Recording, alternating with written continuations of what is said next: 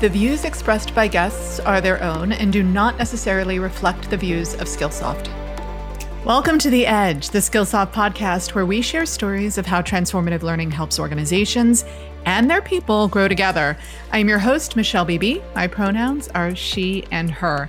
You know, since launching The Edge in the spring of 2020, we've looked at some very important and very timely topics, from working remotely to leading inclusively, from reskilling at scale to building a culture of leadership and learning. I've had lively conversations with dozens of guests, including executive coaches, talent development leaders, diversity consultants, the curator of a virtual museum, a professional storyteller, and a resilience ninja, all of them driven by purpose and passion. And it's been a privilege to introduce you to them. Today, I have the pleasure of introducing you to Diana Ransom. Diana is currently executive editor at Inc. Her insightful stories on small business and entrepreneurship have appeared in the Wall Street Journal, smartmoney.com, the New York Daily News, Fast Company, and Entrepreneur. Most recently, Diana has been covering two topics that are probably already on your mind: inflation and recession. And we've invited her here to help us sift through some of the more alarming headlines we've all seen, so that she can offer her expert insight on what we can expect and give advice on the things we can do as employers and or employees to help us weather whatever's ahead. Thank you so much for joining me today, Diana. Welcome to The Edge. Hey, thank you. And I'm happy to be here. And I'm really looking forward to our conversation today. So am I. I mean, let's face it, it's impossible to pick up our phones without a notification from a news outlet or a social media platform that is alerting us to some rather frightening statistics and predictions about the economy. You know, as I was going through some recent headlines, new inflation developments are rattling markets and economists. Inflation isn't just about fuel costs anymore as prices increase and broaden across the economy. So even when there's good news, it seems to be tempered with anxiety. Americans are feeling better about the economy, but inflation worries still loom. So, Diana, I'm hoping you can help us understand how the inflation we're all experiencing right now might or might not signal a recession. And is that where we're headed, or are we already there? So there have been rare downturns, or I guess I should say Fed tightening periods that have not resulted in recession. I think there's actually one. The economist I spoke to recently, Bob Litton, he's been studying recessions for a long time. And there was one, the short recession that we had, it was like a couple months long at the outset of the pandemic. That was like basically the one period of tightening that we did not end up in a recession. So it's likely we're going to get there. I don't think we're there yet. And a lot of times it ends up being this sort of self-fulfilling prophecy. The expectation is that people are going to start pulling back on spending. So we should pull back on hiring. We should pull back on buying. You know, it's like everyone sort of predicts the recession and then the recession just materializes. We're not seeing a recession yet. You know, if you look at the jobs numbers for August, they were actually pretty robust. They're expected to be robust in September too, but you'll see different sectors feeling the pinch right now. So tech sector, for instance, like Facebook is freezing all hiring at this point. There's a lot of companies that are freezing hiring. Even Goldman Sachs, for instance, is letting people go. It's sector by sector specific at this point. This idea that one most certainly follows the other is important, because I think people are waiting to see what's going to happen and what do I need to do right now. You know, you recently wrote that businesses are facing a perfect storm, right? So we've had supply chain issues, we've had higher costs, higher wages. In part, we've talked about some of these issues on the edge, things like the Great Resignation being one of them. Here in the States, you talked about it, the Fed continues to raise rates, and this is all translating into higher prices for customers, and whether that's fuel or rent or medical care or groceries. In fact, we've seen the food at home index increase 13.5% since last year, the largest such increase since 1979. So what are businesses doing to address or to offset this, besides I think what we're seeing in the tech sector, which is, you know, laying people off? Well, there's this expectation of future hardship. So a lot of companies, and even the ones that aren't necessarily feeling it yet, they're cutting back on marketing spend, or they're trimming inventory levels, or they're bulking up on inventory, but they're doing it in a more sort of aggressive bulk buying kind of way. They're trying to be smarter about how they're spending. They're basically just spending more cautiously. Businesses will look for alternate vendors, for instance. Can they get a better deal with the vendor that's just farther away, for instance? Are there alternate products that they could be pushing instead of typical loss leader? That they're looking at alternatives, they're being strategic and smart. But, a lot of times they're not even feeling it yet. Mm. It's interesting. You say they're spending more cautiously. I would also argue that they're hiring more cautiously. And yet, we're still seeing in the news this concept of quiet quitting and now quiet firing. It seems as if stories are sensationalizing what's going on in this labor market. And while they're focused on these, I think, really pithy headlines, they're not necessarily talking about the why. Why is this happening? What's your perspective on that? And what can employers do at this point to counter the sort of sensationalized headlines and manage a tight labor market that we're seeing right now, despite the fact that we know that they're also being cautious about hiring? Yeah, I don't know how sensational it is. We've all just experienced such trauma as a nation, as a society, that it's not surprising to see these ominous headlines about people quietly quitting. 50% of the workforce quietly quitting, for instance. People have just been doing so much for so long, doing the jobs of 4 people because your employer can't hire fast enough, for instance, or you're juggling family obligations at home while you're trying to maintain a full-time job. The fact that people are burned out is not surprising, and I don't think it's sensational at all to suggest that they are. For an employer, this is definitely tough to navigate. If people are feeling burned out, what can you do to help people manage their time or manage their workloads? Where the companies will succeed and fail is how they do right by their employees at this moment. Thank you for saying that. We've seen some of that in our own research at Skillsoft. We have a skills and salary report that we publish each year. And in our most recent one, 30% of respondents told us that they changed jobs for higher compensation, but 59, almost 60%, and nearly twice that, told us that they changed jobs for increased training, for growth, and for professional development. And so in this job market, even though I think, again, companies are looking at hiring more cautiously, they're still having to manage and think about the employee experience because employee satisfaction is of paramount importance. I totally agree. And it's certainly not just compensation. What I meant by opportunity is that an employer has this opportunity to sit down with the people that they still have. They're pushing forward and they're helping the company get through it. They have this opportunity to reinvest in them. Sit them down, ask them these questions, like what really motivates you and like what do you need to be your best self? And a lot of times, you're right, they will not say compensation. They'll say greater flexibility. They'll say career advancement. I want to learn how to do this.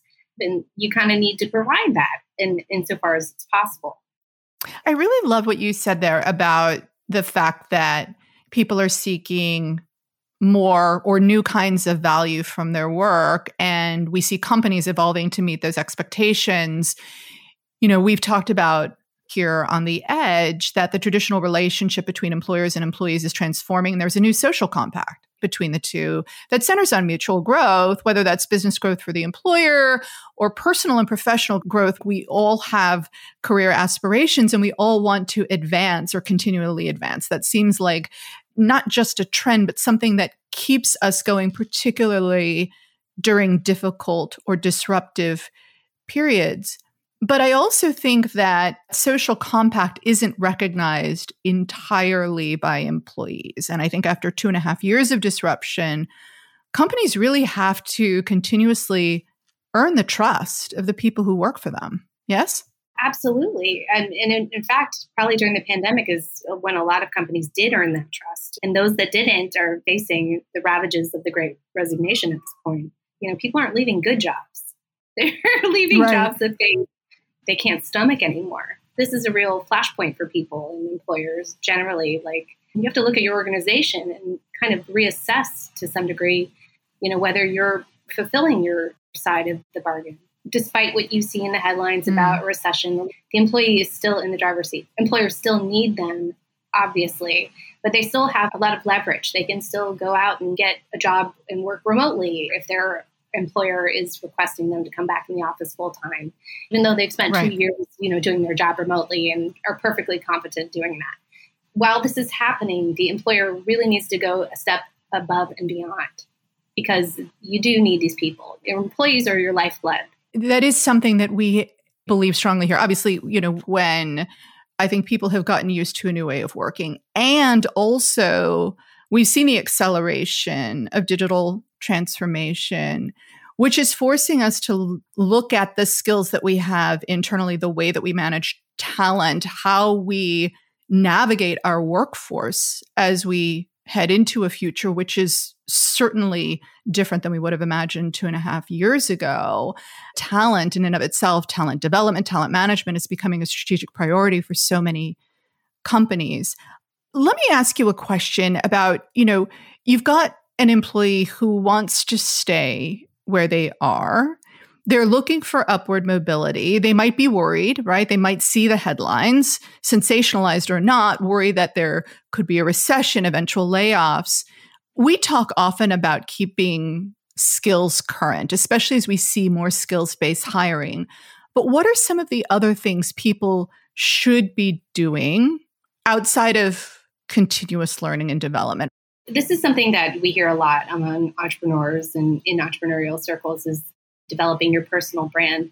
But it doesn't need to be something that only entrepreneurs do, or people who are sort of out there hustling every day. Employees themselves can also do this. It's developing a website. It's figuring out how to amp up your LinkedIn page, how to better showcase the skills you do have. A lot of companies do have much more mobility now, and the skills that you have been using throughout one career can be very much applicable for another. And you just need to figure out a way to kind of sell yourself insofar as it's possible.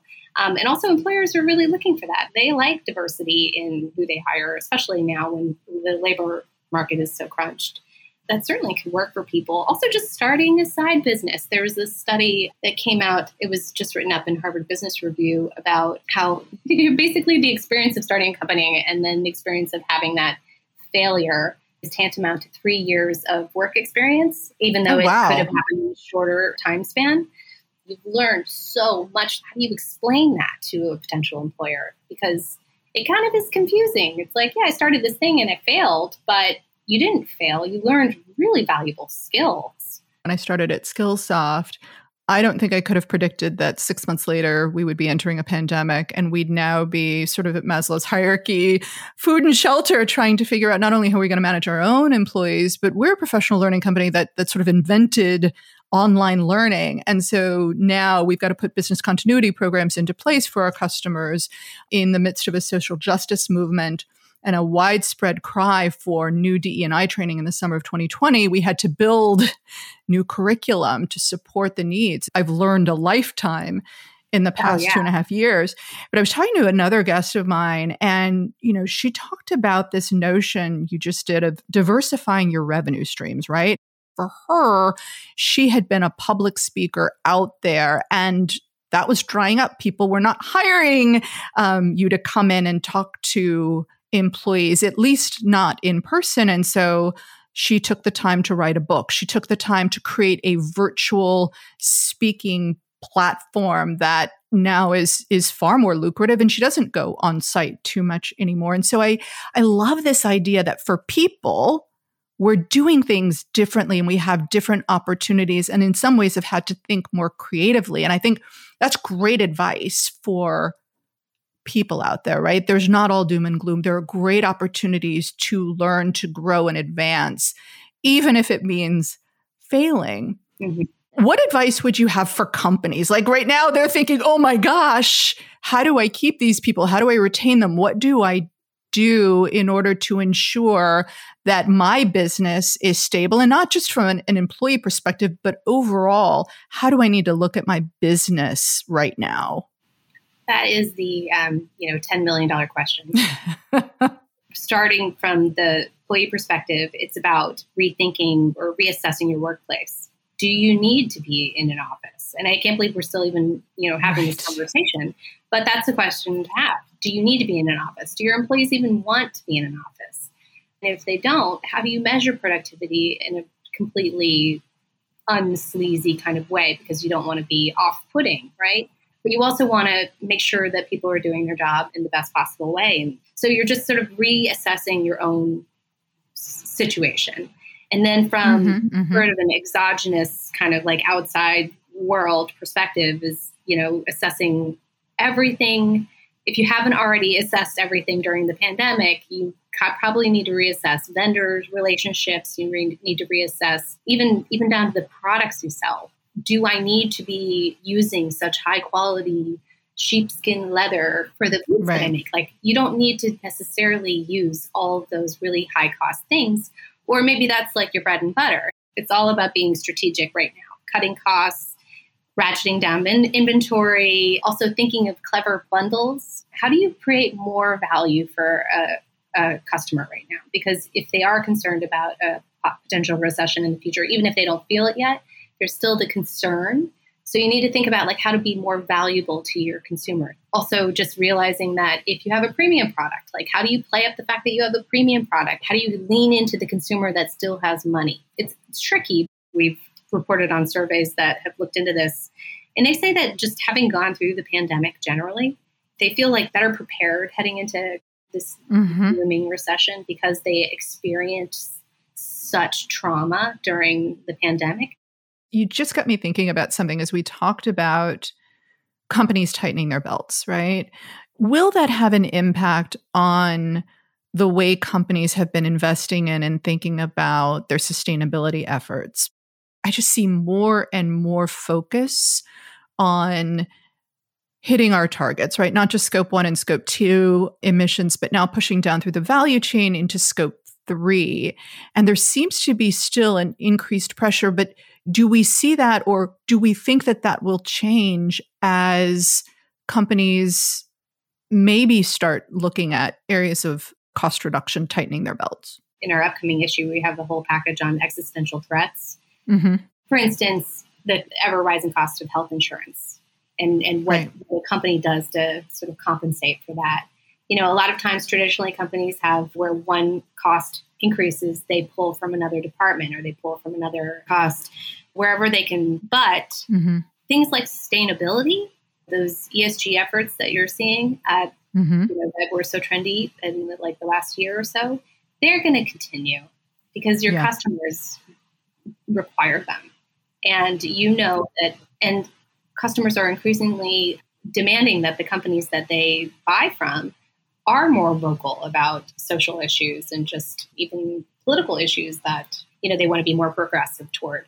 So that you're going to still see the push towards sustainability. I agree wholeheartedly. I was at the World Economic Forum's Advancing Social Justice session just a couple of weeks ago. It is top of mind for so many people. And one of the most provocative questions raised there was, do you know how many of your employees sit below the poverty line? People want to work for companies whose values align with their own, where they feel they're going to be cared for and where they know they're going to be valued.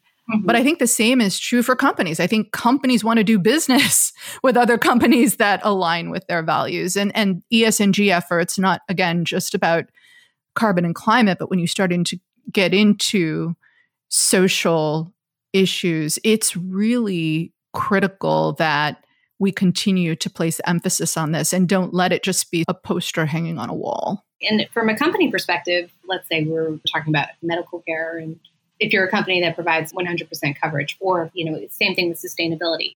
After you establish those goals, how do you build a company that 100% supports those goals? That way, you're not getting blindsided by a goal. You're establishing your company from the start with that mission. Yeah, it's embedded into the fabric of everything you do, which I think is so important. I really look forward to any new research that you're going to publish or articles, because I think this is a topic that is so important. All this emphasis on inflation and a potential recession. There's got to be some good news on the horizon. What good news would you share with us? I actually think it's kind of a beautiful thing that people are starting companies in sort of record numbers. I was just taking a look at the Census Bureau estimates for new business starts. It was pretty dramatic. During the pandemic, we lost hundreds of thousands of companies, but we're seeing massive growth in that department. So that is heartening. People are not just sitting around letting downtime occupy them. They're getting out and they're starting businesses in large numbers. These might not end up being, the next Google, for instance, but there's still people just out there slugging it out and trying to make something great. So that's exciting. And that speaks to, I think, two things: resilience, right? But also adaptability or agility, if you will. And I think those are some of my favorite power skills. And thank you for that. We always want to know that there's good news, even when sometimes we're only hearing the bad. Before we wrap up, Diana, I've been asking the same 3 questions of my guests since I started The Edge, which I did back in the spring of 2020, just as we were in the beginning of the pandemic. Number 1, what are you learning right now? Or what have you recently learned that's had an impact? How are you applying what you've learned, whether it's in the flow of work or a passion project or in life? And 3rd, what advice about learning would you share with others? So again, what are you learning? How are you applying? And what advice would you give? Last year, I began teaching a class on feature writing at NYU. Ooh. And it is the hardest thing I've ever done. I've been doing it for almost 20 years, but I've never taught it. It has been a real learning experience for me. My husband is a professor. He teaches political science. So I have a new appreciation for his work, which is kind of a beautiful thing for our relationship. I think the biggest upshot from it all is you just, frankly, getting outside of your comfort zone. I've done it, but it's like learning how to teach, frankly, is something brand new to me. And it's been exciting and satisfying in ways that I never even dreamed would be possible, because it is something so uncomfortable for me. That's my new thing. Embracing discomfort, I guess.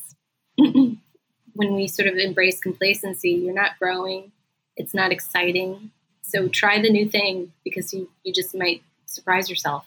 Well, congratulations. I mean, that sounds like a wonderful opportunity as well as a way to take your skill and honestly give back to others. Congratulations on that. And thank you so much for joining us today, Diana. It has been an absolute pleasure to have you. It's been my pleasure completely. Thank you so much. And I've really enjoyed our talk.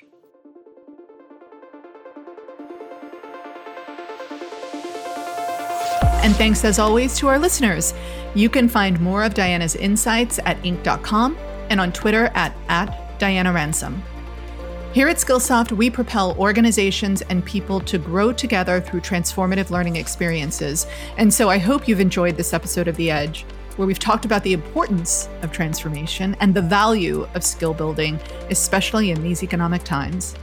I hope you'll tune into future episodes as we unleash our edge together, and I look forward to seeing you. I'm Michelle Boockoff-Bajdek. Until next time, keep learning, keep growing, and be well.